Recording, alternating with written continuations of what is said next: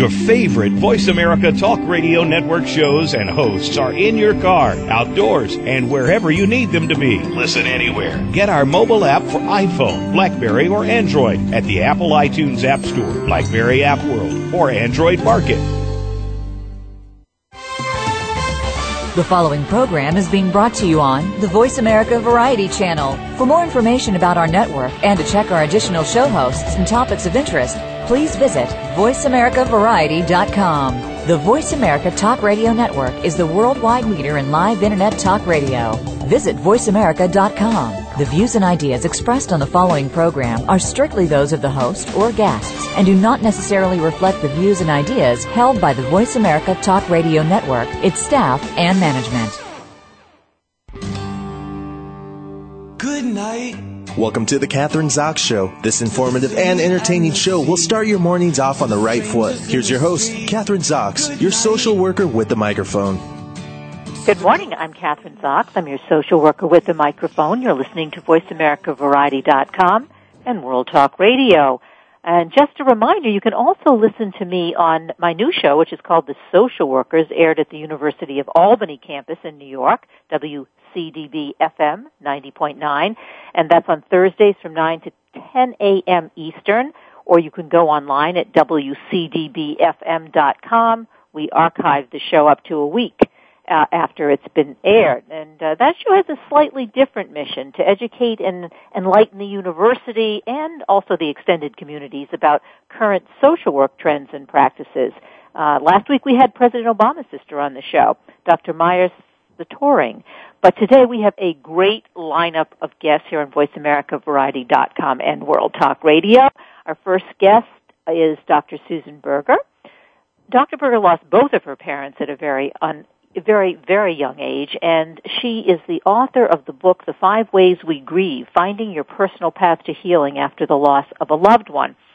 Our second guest she's not a doctor, but Lisa Oz. She's the wife of a doctor, Dr. Mehmet Oz. Most of you have heard of him. But she's also the author of a New York Times best-selling book, Us. And she explores the 3 ways that relationships matter the most. And our last guest is author Ann Kramer. Her new book is called It's Always Personal, and she talks about why emotions matter so much at work. So, first guest is Dr. Susan Berger. Welcome to the show, Dr. Berger.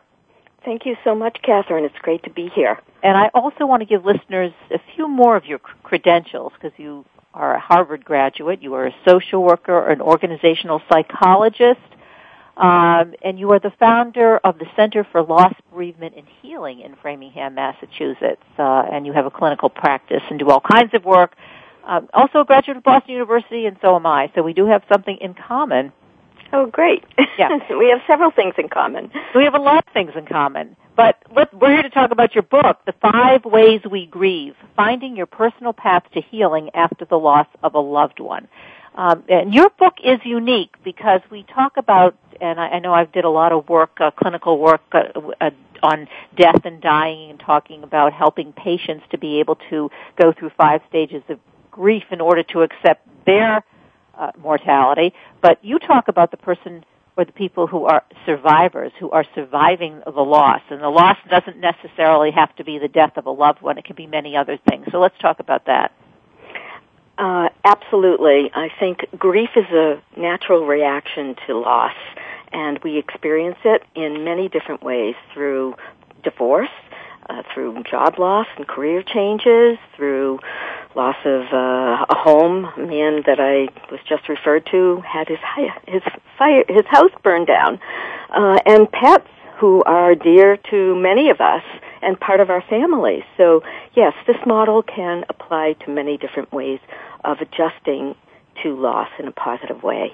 And you've talked about individual, Dr. Berger, individual and personal losses, but there are also kind of collective losses. I mean, you may talk about what happened in Japan as a collective loss for hundreds or for millions of people, or the tsunami or a hurricane or 9/11, a terrorist attack. It applies to those kinds of losses as well, doesn't it? Absolutely. Any way that people have been affected by a significant loss, a disaster, as you describe, have to adjust Their challenge is to change the way they live because their lives will never be the same. And that's what the message of my book is how do you change and how can you adjust in a way that will make your life more meaningful again, and how you can find a new identity and place in the world. Well, I'm assuming because you lost your parents at a very young age that you had to go through this yourself. I don't know how old you were, but it would seem to me that this had an impact on, obviously, your interest in bereavement and the work that you've done in the book that you've written. Definitely. My father died when I was 11. My mother died when I was 27.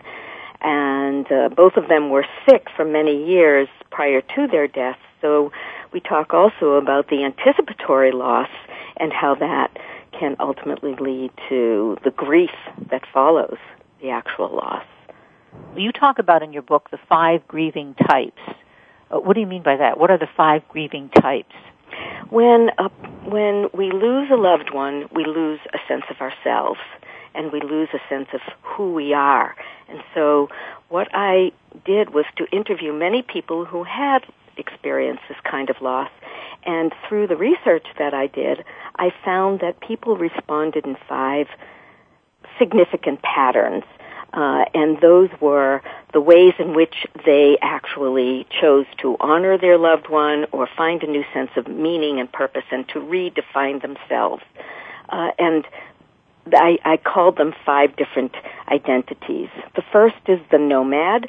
The nomad actually is the person who has not resolved their loss in a way that helps them to move on successfully.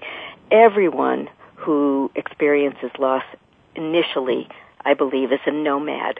They are confused, they're lost, they're shocked, they're in disbelief, and they really don't know who they are or where they are.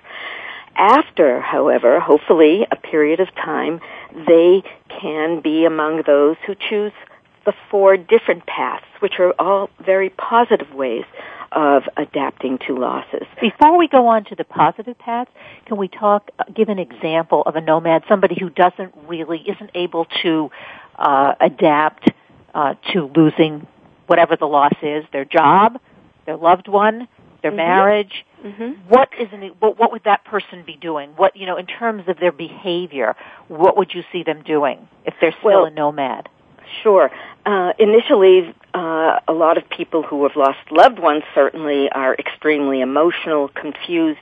They don't believe this has happened. A couple that just lost their 23-year-old son is in shock. They can't believe it. This was a month ago. A person who lost their job, men particularly who are so highly identified with their careers, if they are laid off or they retire, they sort of don't know what to do with themselves. They literally wander around. They're searching for a new way of structuring their lives and finding some sense of purpose. Right. So, and if they don't do that and they just continue to not be able to, well, in layman's terms, get a grip and be able to, go through the process of grief, then they just continue sort of wandering around. Is that what you're saying, emotionally and in reality? Let me give you an example from my own experience, and this is part of what motivated me to write the book.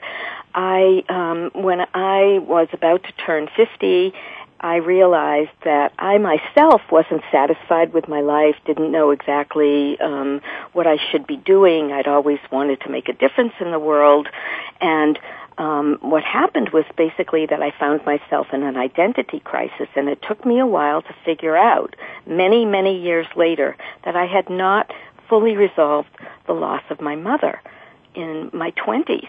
And so what the nomad can struggle with is the fact that the loss can be with you, and the sense of not really fully resolving that loss is really a lifelong grief. And so, Dr. Berger, what do we do? Because, you're a therapist, you're a social worker, you have a lot of experience in dealing and working with people who have suffered from losses, and yet you weren't able to realize until you were 50 years old that the loss of your parents was still affecting the way you were making choices in your life, and they weren't good ones for you. So what does the average person do? Do they have to wait till 50? I mean, I hope not. Really? I certainly hope not. I do think that people need to be able to have to talk to others who've had similar experiences, so they can learn from them, from others, about how they have adapted to their lives. They don't have to wait till they're as old as I was, but the fact is that if you have lost something significant or someone significant, you will find that it does reverberate in your life over the course of years. That doesn't mean that you can't be living fully and successfully in between, but you will always have reminders, the anniversary, the birthday, the sense that other people will talk about still having their parents and you know that you no longer do. Those things are not necessarily going to impair your functioning, but they do require that you pay attention to them. So you can go to therapy, you can go to a support group, you can talk to others about how you're feeling. I think that you said the key word, pay attention to it. Don't deny the loss. Don't pretend it didn't happen, because underlying that, it's going to affect and I go back to the choices that you make in your life, whether it's family, work, play, whatever it is. We should move on to the more, I guess, the healthy ways of dealing, or they can be healthy, but I'm not so sure they can always be healthy too. The next one you have is the memorialists. Who are they and what do they do and how do they respond to grief and loss?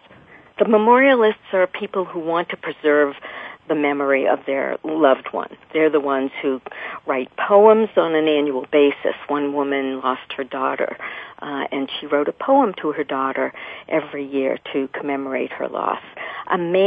This is a great example of a man who lost his father and never fully resolved it, but 16 years later, he woke up from a dream and realized that he had never said goodbye to his dad, and he wrote a song saying, "I never said goodbye." The greatest example of a memorialist is the prince who built the Taj Mahal to commemorate the love that he had for his wife. Well, no one's going to do that for me, or for most of us. But pardon me? I said no one's going to do that for me or for most of us. But that's certainly that's a prime example. They can set up funds. They can have foundations. They can create beautiful objects that remind them of their loved one and share that with the world. And I think a lot of people do that. Some people that I know, actually friends who had his wife died at an early age from cancer, and he did exactly that and was building memorials to her in his native country.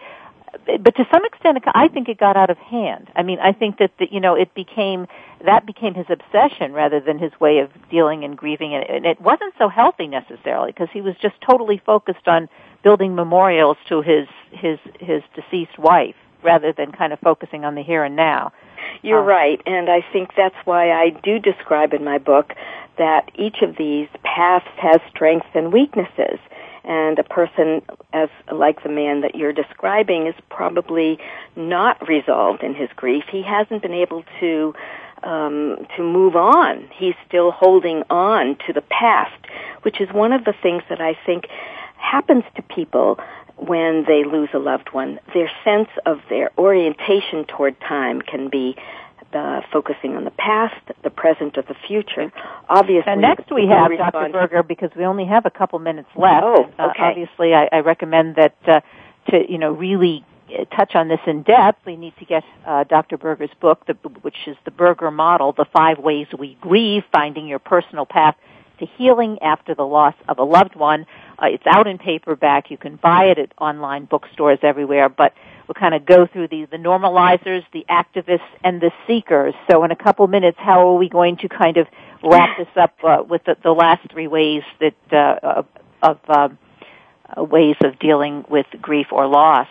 Okay, the normalizers are the people who want to replicate the kind of experience they had with their loved ones. They're the people who remarry because they had a wonderful marriage. They're the people who sometimes didn't have the experience that they would have liked, and they tried to recreate that in their own lives.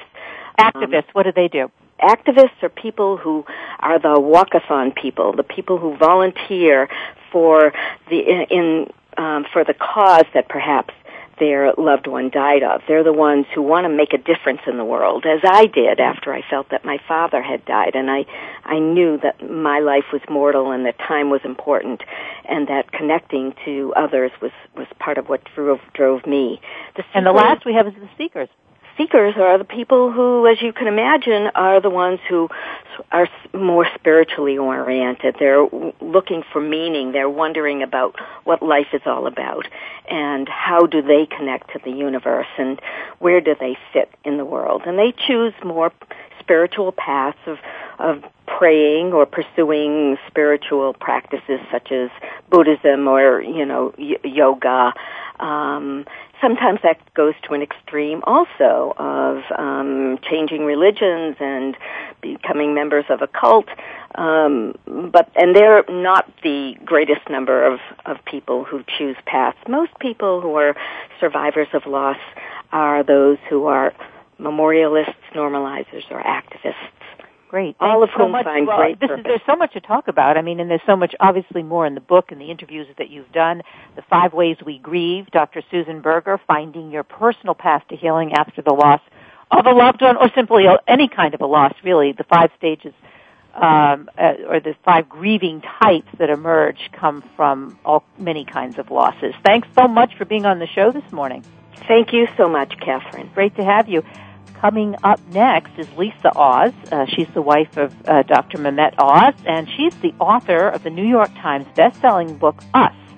And in her book, she talks about exploring the 3 relationships that matter most. Think about that. I'm Kathryn Zox, your social worker with the microphone. Don't go away. We'll be back in a minute.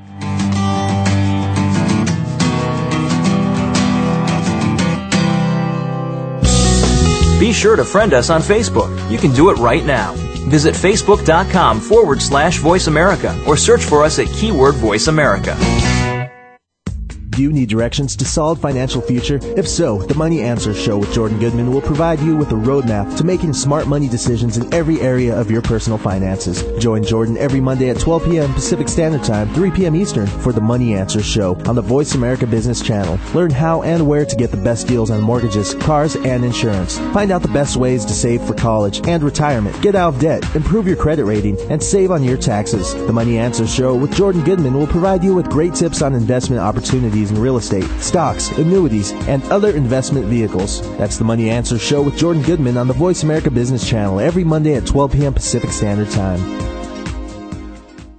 Now there's a new destination for video content, VoiceAmerica.tv. Just like our radio channels and so much more. Voice America Variety, Health and Wellness, Business, Sports, Green Talk, Power Up Motorsports, and Seventh Wave Network now have their own video channel components. Plus, check out exclusive programming, including movies, music, educational courses, science and history, current events, and short features. High-definition, premier quality programs available 24/7. VoiceAmerica.tv. If you think you've seen online TV like this before, let us surprise you. Stimulating talk gets those synapses in the brain firing really fast. All the time. The #1 internet talk station where your opinion counts. VoiceAmerica.com. You're listening to The Kathryn Zox Show. If you would like to join our conversation this morning, call now. The toll-free number is 866-472-5788. That number again is 866-472-5788. We're back. I'm Kathryn Zox, your social worker with a microphone. You're listening to VoiceAmericaVariety.com and World Talk Radio. And this morning I have with me Lisa Oz. She's the wife of Dr. Mehmet Oz. She's an author of a New York Times best-selling book, Us. And in this book she explores the 3 relationships that matter most. But Lisa's not only an author, a New York Times best-selling author, she and a wife and a mother of 4 children living in New Jersey. New Jersey housewife, I guess, a writer, producer, and entrepreneur. And as Lisa told me earlier, she wrote this book. She's done New York Times bestseller. She's on to next. So she's ready to talk about whatever I want to talk about. Welcome to the show, Lisa. Thanks so much for having me on. Great to have you on. Okay, I still want to stick with the book, though. Relationships. I mean, I'm always struggling with my relationships, and obviously with my boyfriend, partner of 20 years. That's the primary relationship. But you talk about 3 different kinds of relationships, the most important ones. What are they? Well, for me, the primary relationships are our relationship with ourselves, which is the foundation of all of our relationships, our relationship with other people, and then our relationship with the divine, however we choose to interpret that concept of the divine, something bigger than ourselves, something that gives our life meaning and purpose. But I was just going to say, with you and your boyfriend, I think we always struggle with relationships because they're not supposed to be static. They're not supposed to be something we check off in a list of to-do things. I think that relationships are living, growing, breathing entities, and like a garden, they can blossom or they can wither and die. So the struggle is part of the growth. And we change in those relationships, and it's an opportunity for us to become our fullest self. So it's a good thing that you're still together after 20 years and growing and learning and struggling. Still crazy after all these years. That's what I keep saying. But you said something, and I think that which I think is important, because I think people get into relationships and they tend to stagnate and think that, well, once we kind of get over this hurdle, everything will be fine. And they're not always willing, as you say. It's always evolving. Relationships are evolving, and they can go in the right direction, or they can go down the tubes, or they can be static, which is not a good thing either.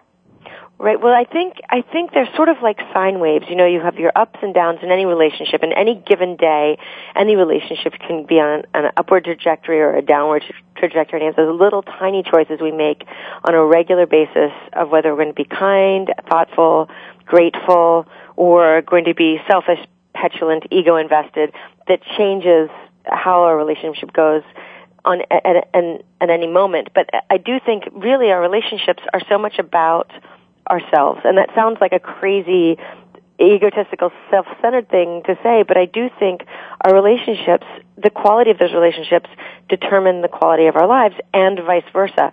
So every single relationship that you are in, the way that you connect with those people creates who you are.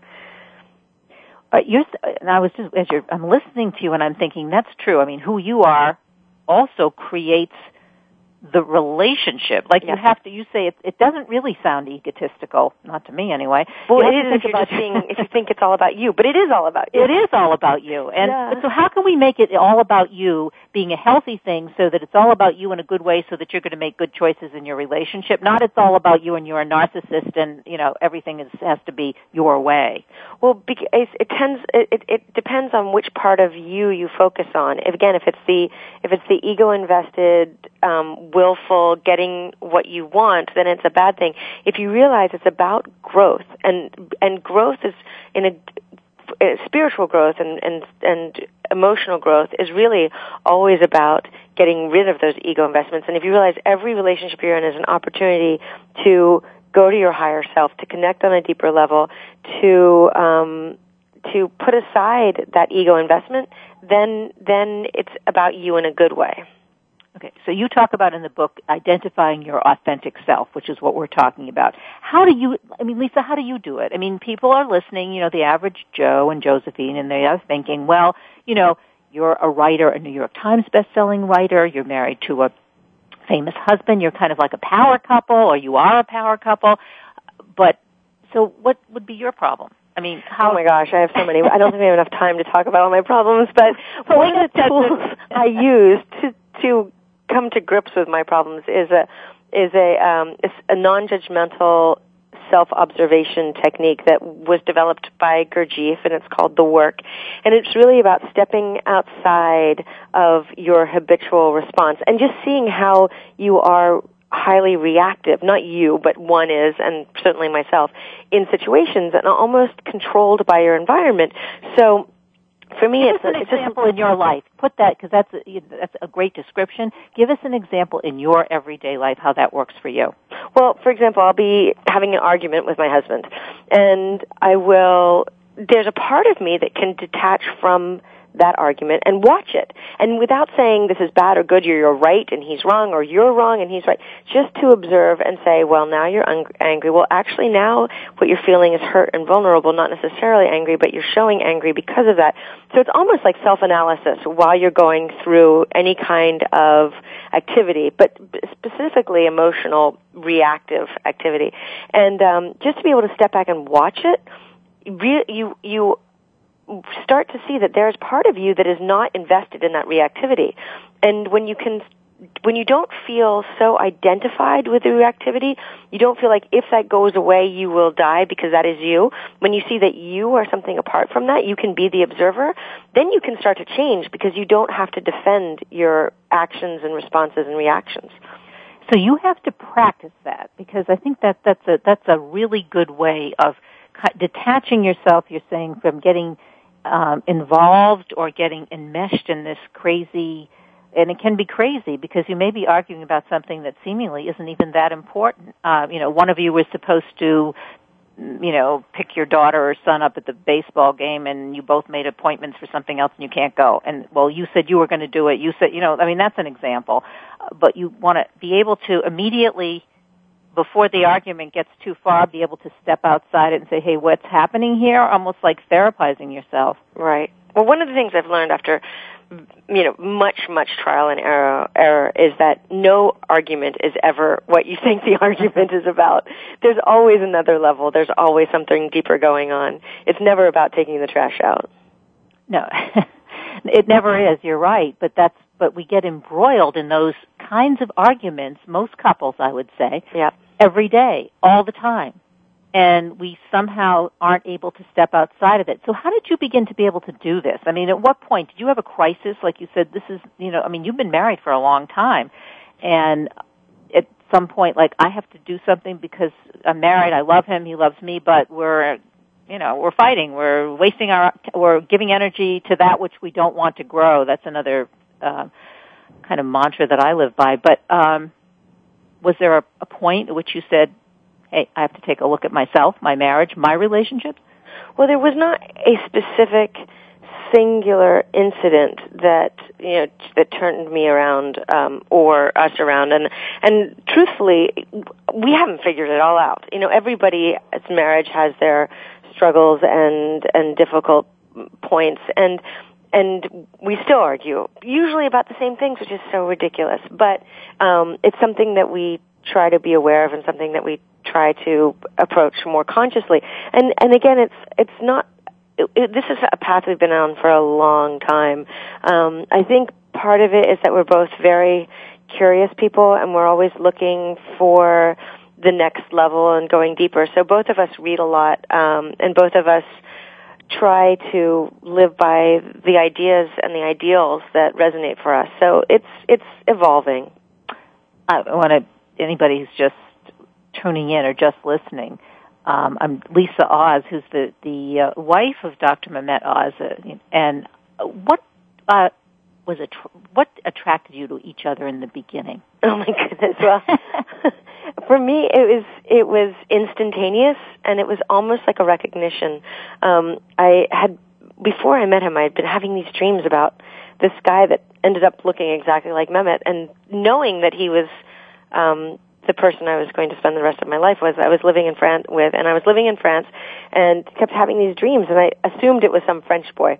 And then I met him at a dinner, and I looked at him, and there was instant recognition. It was, oh my gosh, you're my French boy, but you happen to be Turkish.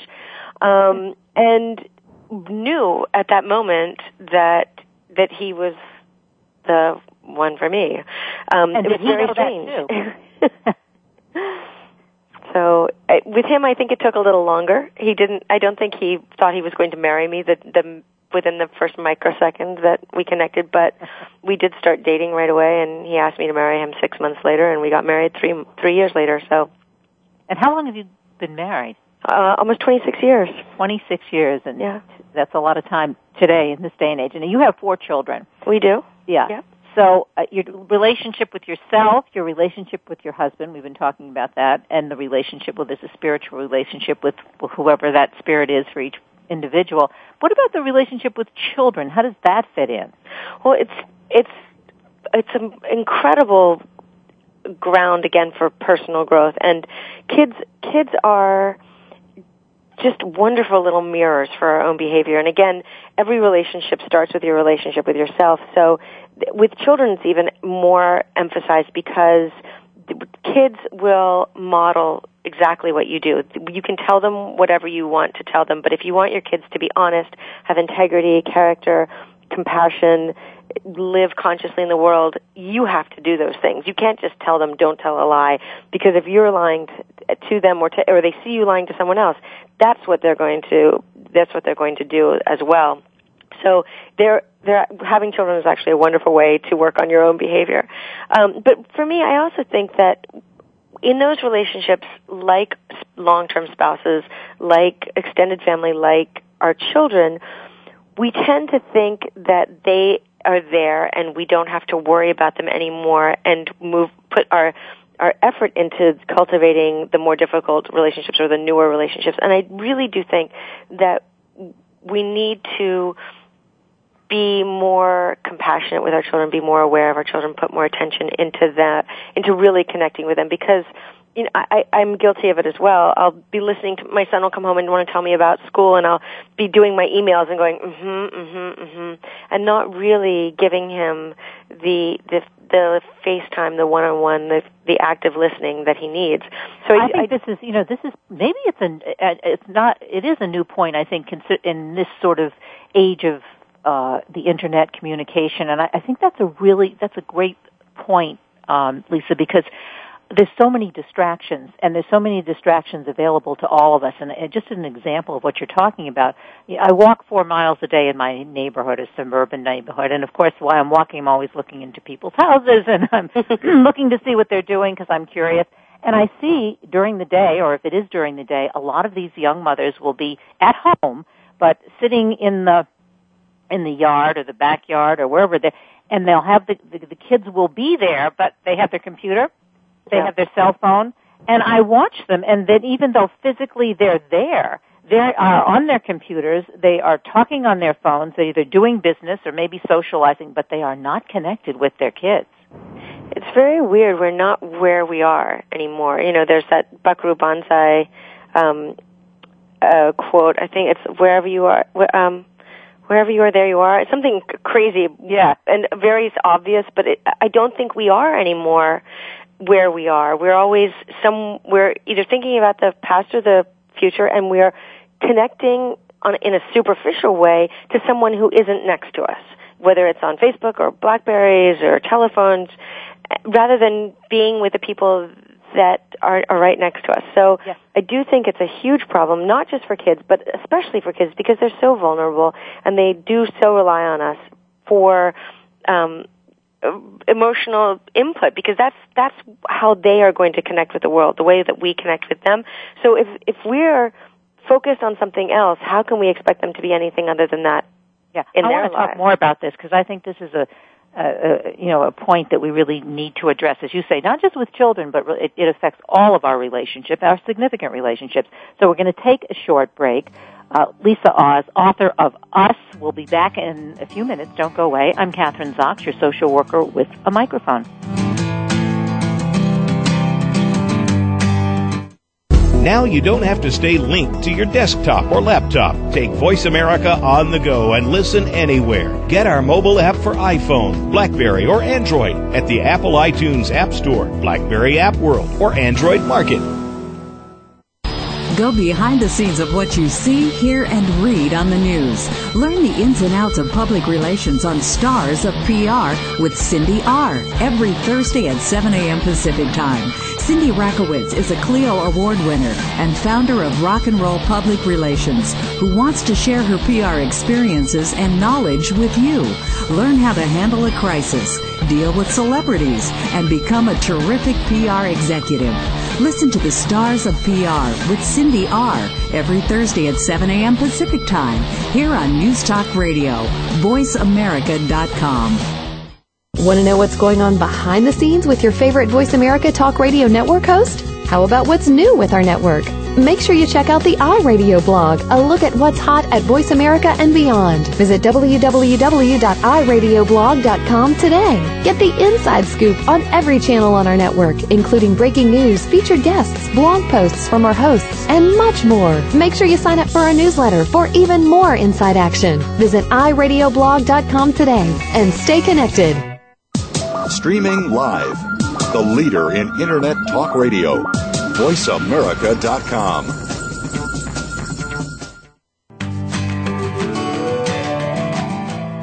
You're listening to The Kathryn Zox Show. If you would like to join our conversation this morning, call now. The toll-free number is 866-472-5788. That number again is 866-472-5788. We're back. I'm Kathryn Zox, your social worker with a microphone. You're listening to VoiceAmericaVariety.com, World Talk Radio, and I'm talking to Lisa Oz, a housewife living in New Jersey and a author of best-selling author, New York Times best-selling author of Us. And the book is all about relationships, transforming ourselves and the relationships that matter most. And Lisa, I think we've gotten onto something, because when we're talking about relationships today and now, we are so profoundly affected by cell phones, internet, Facebook, tweeting, Twittering. It affects our primary relationships with our partners, our spouses, our children, our friends, and I don't think in such a good way. We're connecting, but we really aren't connecting in a personal one-on-one. And we're talking about the kids. Give me, how you grew up, how I grew up too. I had girlfriends. I spent a lot of time with my friends, one-on-one, groups of girlfriends. But for your kids, it's very different. How is it different? Well, it is in that I did have my friends over all the time, and we would hang out, or we talk on the phone. My daughter, she'll have 5 conversations going on at once via her computer. She has actually 2 computers that sit on her bed, and she's got 4 different screens open and her cell phone. So she's texting on the cell phone to one person, she's video chatting with another, she's instant messaging with a third on another computer, and none of them are real substantial conversations. I'm afraid that it's making us a society, and I worry for our kids, of people who live on the surface, who never develop the ability to relate on a deep level. And I know that they will eventually, because we all have to, but if we're spending all of our time in these very shallow relationships and not putting the time into cultivating the deep ones and connecting in a really significant way, I think we're losing and missing out. I think, Lisa, too, it's very isolating. It appears to be very connecting, as if you're not isolated, because as you say, she's got 5 things going on at once. She's IMing, she's texting, she's emailing. So the feeling that you get from it is that you are the feeling that you get is that you're connected, but you're not really dealing with the emotional part of the relationship.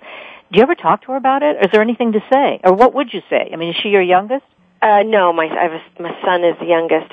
I do, I walk in and make her turn everything off and do her homework, and she's actually a great student, so she does her homework. While she's having all these conversations, she's doing her homework too, which is even worse. But it's funny, because when you were talking, it made me think of something.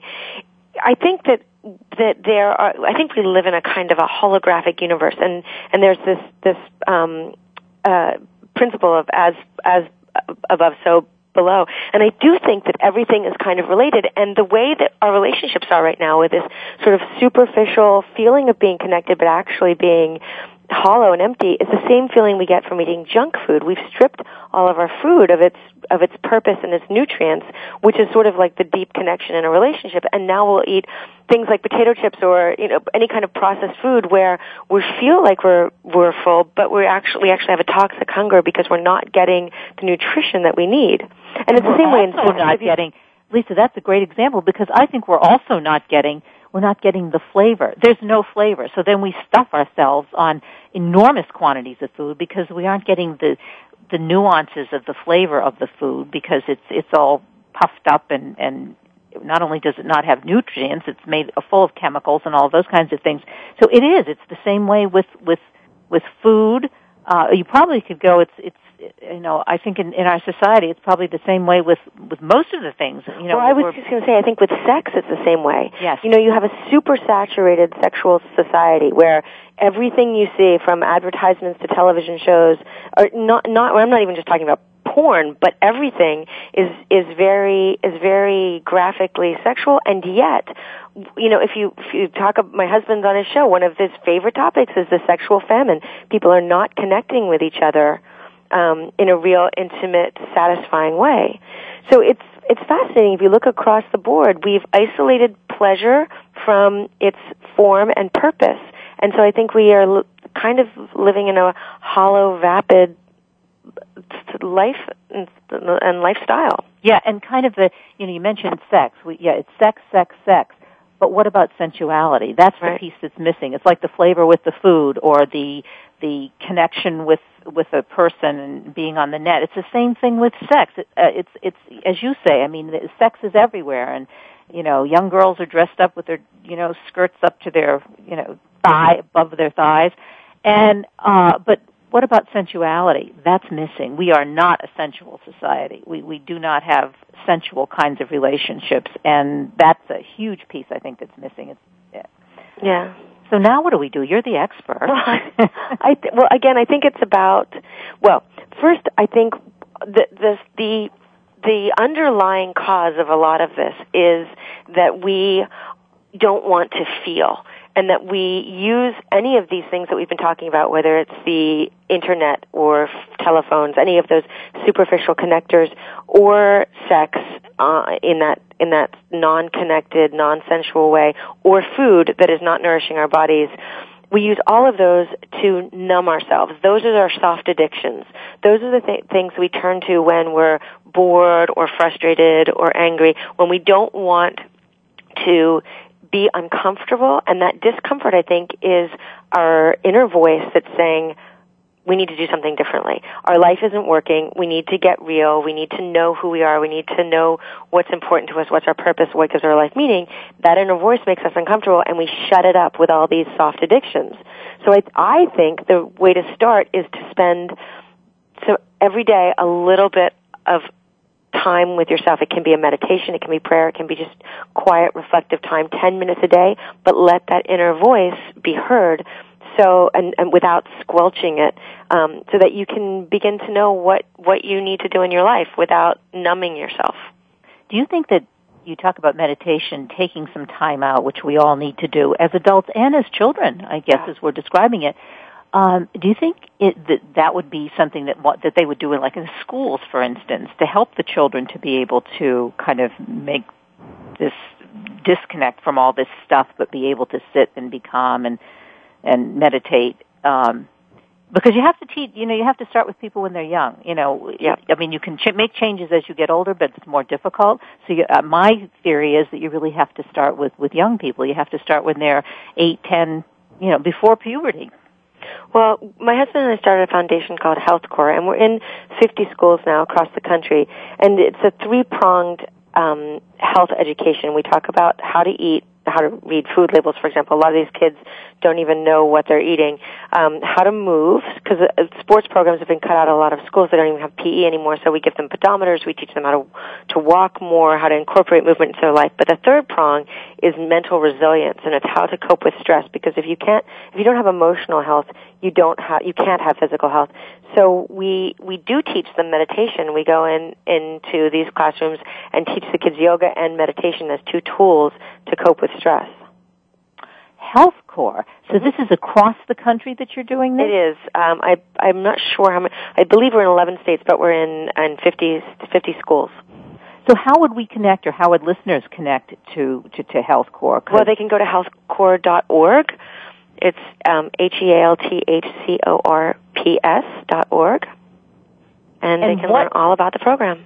And so, Lisa, what kind of criteria does the school have to have? You're right. All these schools are not having their sports programs, things that help your emotional well-being. And so this is great, because this is a substitute for that, or in addition to it, I guess. Well, most of the schools that we are in are schools where it's an underprivileged society. So it's kids who may be at risk, kids who are in areas that where they wouldn't have exposure to the kind of health information that they may get in a more affluent area. So we try to go into urban areas or rural areas where kids don't have access to good, healthy ideas.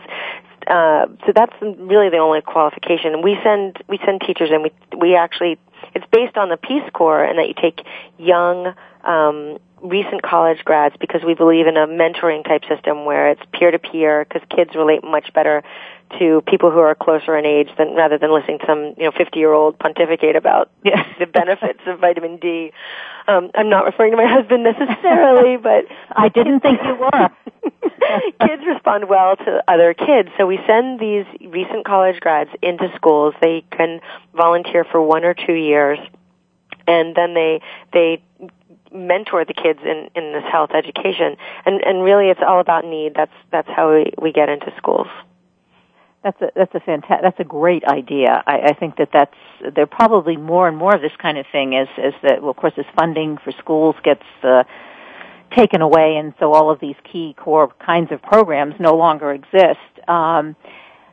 It's been great having you on the show today. We have to say goodbye, but you're doing so many things. I don't know what you could be on to next to do, but I still want to recommend this book, Us, Lisa Oz, Transforming Ourselves in the Relationships That Matter Most. And you can go to healthcore.com or .org? .org for more information about Lisa and Dr. Oz and what they're doing across the country to improve relationships, health, eating, all of those kinds of things. We'll have to have you on again. Always great talking to you. Thank you so much. I've really enjoyed it. Yeah, great. Thanks. Lisa Oz. I'm Kathryn Zox, your social worker with the microphone. Don't go away. You're listening to VoiceAmericaVariety.com, World Talk Radio. I'll be back in a minute.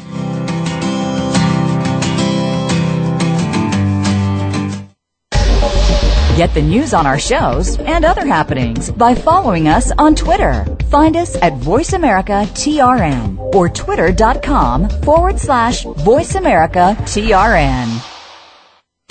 Do you want to know what's really going on these days? Well, Capital Thinking takes you inside the worlds of policy, politics, law, and business. What happens in Washington, on Wall Street, and in our nation's legal system impacts your business every day. We're taking you on a behind-the-scenes tour of all of it. Each week, we bring you unfiltered conversation with a variety of influential policymakers, lawyers, and business leaders. I'm Kevin O'Neill, and I'm your host as Capital Thinking tours the halls of power. Join me for Capital Thinking on the Voice America Business Network each Thursday at noon Eastern and 9 a.m. Pacific Time.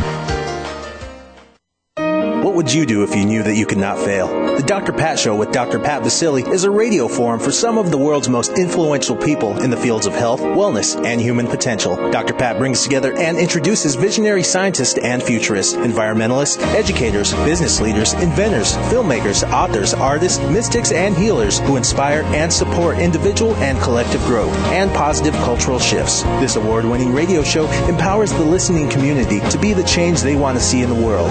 Tune in every Thursday at 8 a.m. Pacific for the Dr. Pat Show with Dr. Pat Vasili, radio to thrive by. The Internet's #1 talk station. #1 talk station. VoiceAmerica.com.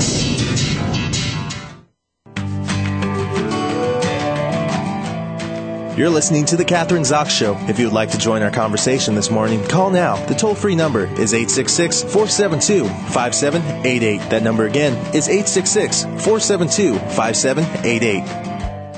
We're back. I'm Kathryn Zox, your social worker with a microphone. You're listening to The Kathryn Zox Show on VoiceAmericaVariety.com and World Talk Radio. Joining me now is Ann Kramer. She's the author of It's Always Personal. Go ahead, cry at work. Corporate culture, it has been said, has long ignored the fact that we can't check our feelings at the office door. Why it's high time to get rational about emotions in the workplace. When was the last time you cried at work? Well, I have been always told you're not supposed to cry at work. You are supposed to leave those emotions at the door once you come into work. But apparently, according to a study that Ann has done, maybe that's not such a good idea. Welcome to the show. Nice to have you on this morning, Ann. Hi, Kathryn. Nice to be here.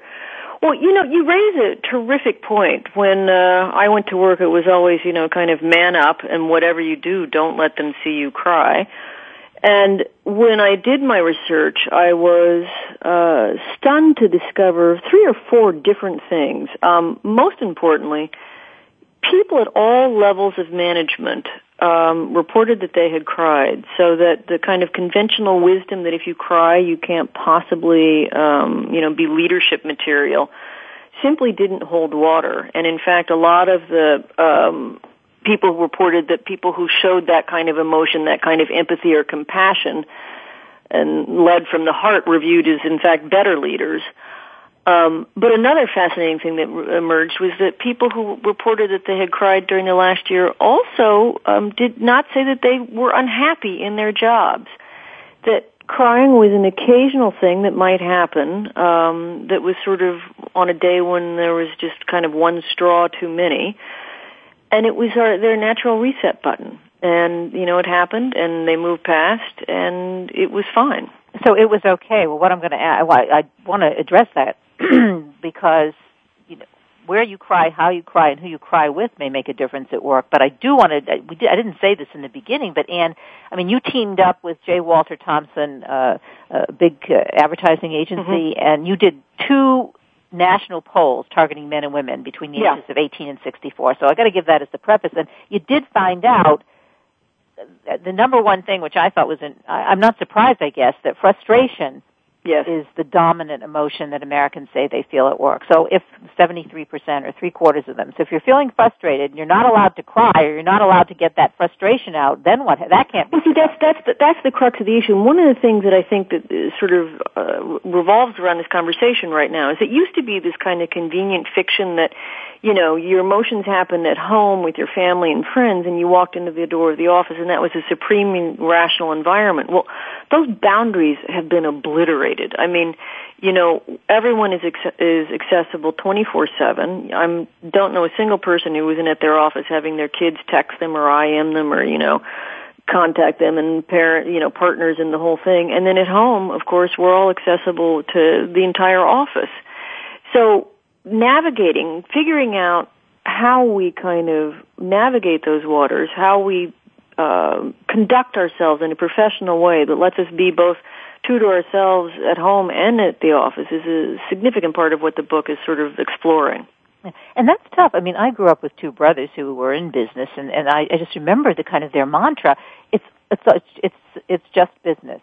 Don't be don't get emotional about it. And of course, I'm a social worker, so that's can't do that. No, but it's all about business. That means you don't cry, you don't get upset, and but that's not true for a lot of reasons. And see what I think it is. It's a question of it's a little bit like Goldilocks. You can't do too much and you can't do too little. And what I try to offer in the book is this sense is that, to the degree that one can be aware of what's simmering kind of just beneath the surface. It's like the dashboard on your car when the check engine light goes off. You don't have to necessarily get to the shop that afternoon, but you better do it relatively soon or your car is going to break down. I think emotions in the workplace are sort of comparable, that all of us know when we're kind of reaching that point, whether we're feeling overwhelmed or kind of, like we're not getting enough positive feedback or something, and that we're building to one of those kind of situations where our emotions might bubble out in either anger or tears. And that if we can be aware of that in advance, it's like we can take ourselves into the shop. There are different remedies that you can employ for different kinds of personality types that help you avert those moments. All right, so let's get specific. What would you do? Because one of the things that you found, and I'm not surprised at this, that the largest differential in emotional expressiveness is the gap between younger women and older men. Right. Yes. Women under 45 are 10 times more likely to cry at work than men 45 and older. And the men 45 and older also, I'm making this assumption, would tend to be upper management, CEOs of companies. Right. And so that would make a difference too. Hey, it's okay if like the personal assistant cries maybe, but it's not okay if the CFO starts crying. Well, no, and see, this is part of my point. Well, I looked at the neuroscience. I really wanted to understand where the prejudice or bias or stigma came from, particularly as it related to tears, but other things as well. And I probed the neuroscience of emotion between the genders, and I found out, for instance, that women's tear ducts are literally anatomically different from men's. And I had not known this. I don't know if you knew that. So that, like, a man might be feeling the exact same level of emotional distress, and his eyes will only kind of well up, whereas women's tears will course down their face. I think having that kind of information is powerful in terms of that sense of younger girls maybe feeling kind of like they're the leaky ones all over the office. There's also, women produce 6 times the amount of prolactin that men do. And prolactin's the hormone that we produce that triggers tears.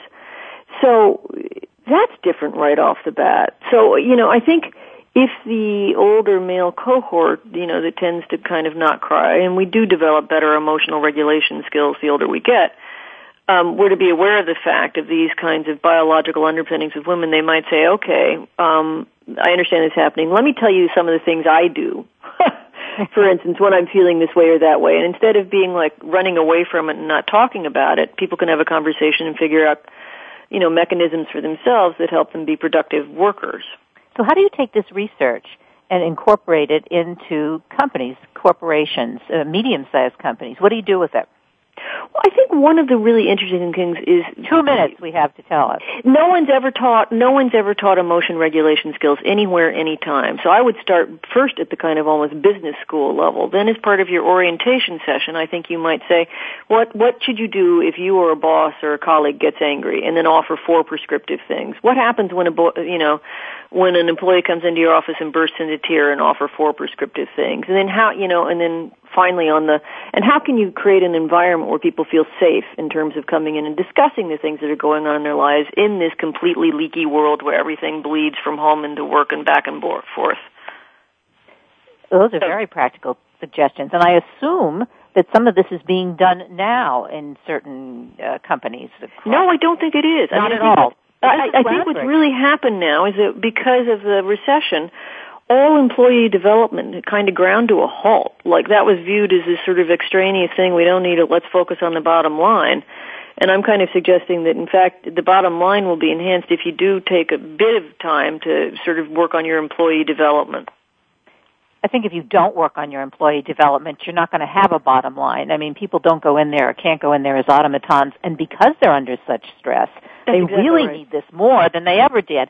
We have to say goodbye. This was great. I mean, I'll have to have you on again when we have more time to talk, but I want your book. You can go to Ann Kramer, and it's ANNEKREAMER.com. More information about her, about the book. It's always personal, and it is. Great talking to you today. Thank you so much. I really appreciate it. Thanks. I'm Kathryn Zox. I'm your social worker with the microphone. You're listening to Voice America Variety, World Talk Radio, The Kathryn Zox Show. Hope you had a great morning. Have a good week, and I'll see you next Wednesday. We hope you have enjoyed today's episode of The Kathryn Zox Show. You can listen live every Thursday morning at 7 a.m. Pacific Time on the Voice America channel. Want to know more about Kathryn? Visit her website at www.kathrynzox.com. Be sure to join us next week for more interviews and great conversations with Kathryn Zox. Thanks again for listening to the preceding program, brought to you on the Voice America Variety Channel. For more information about our network and to check out additional show hosts and topics of interest, please visit voiceamericavariety.com.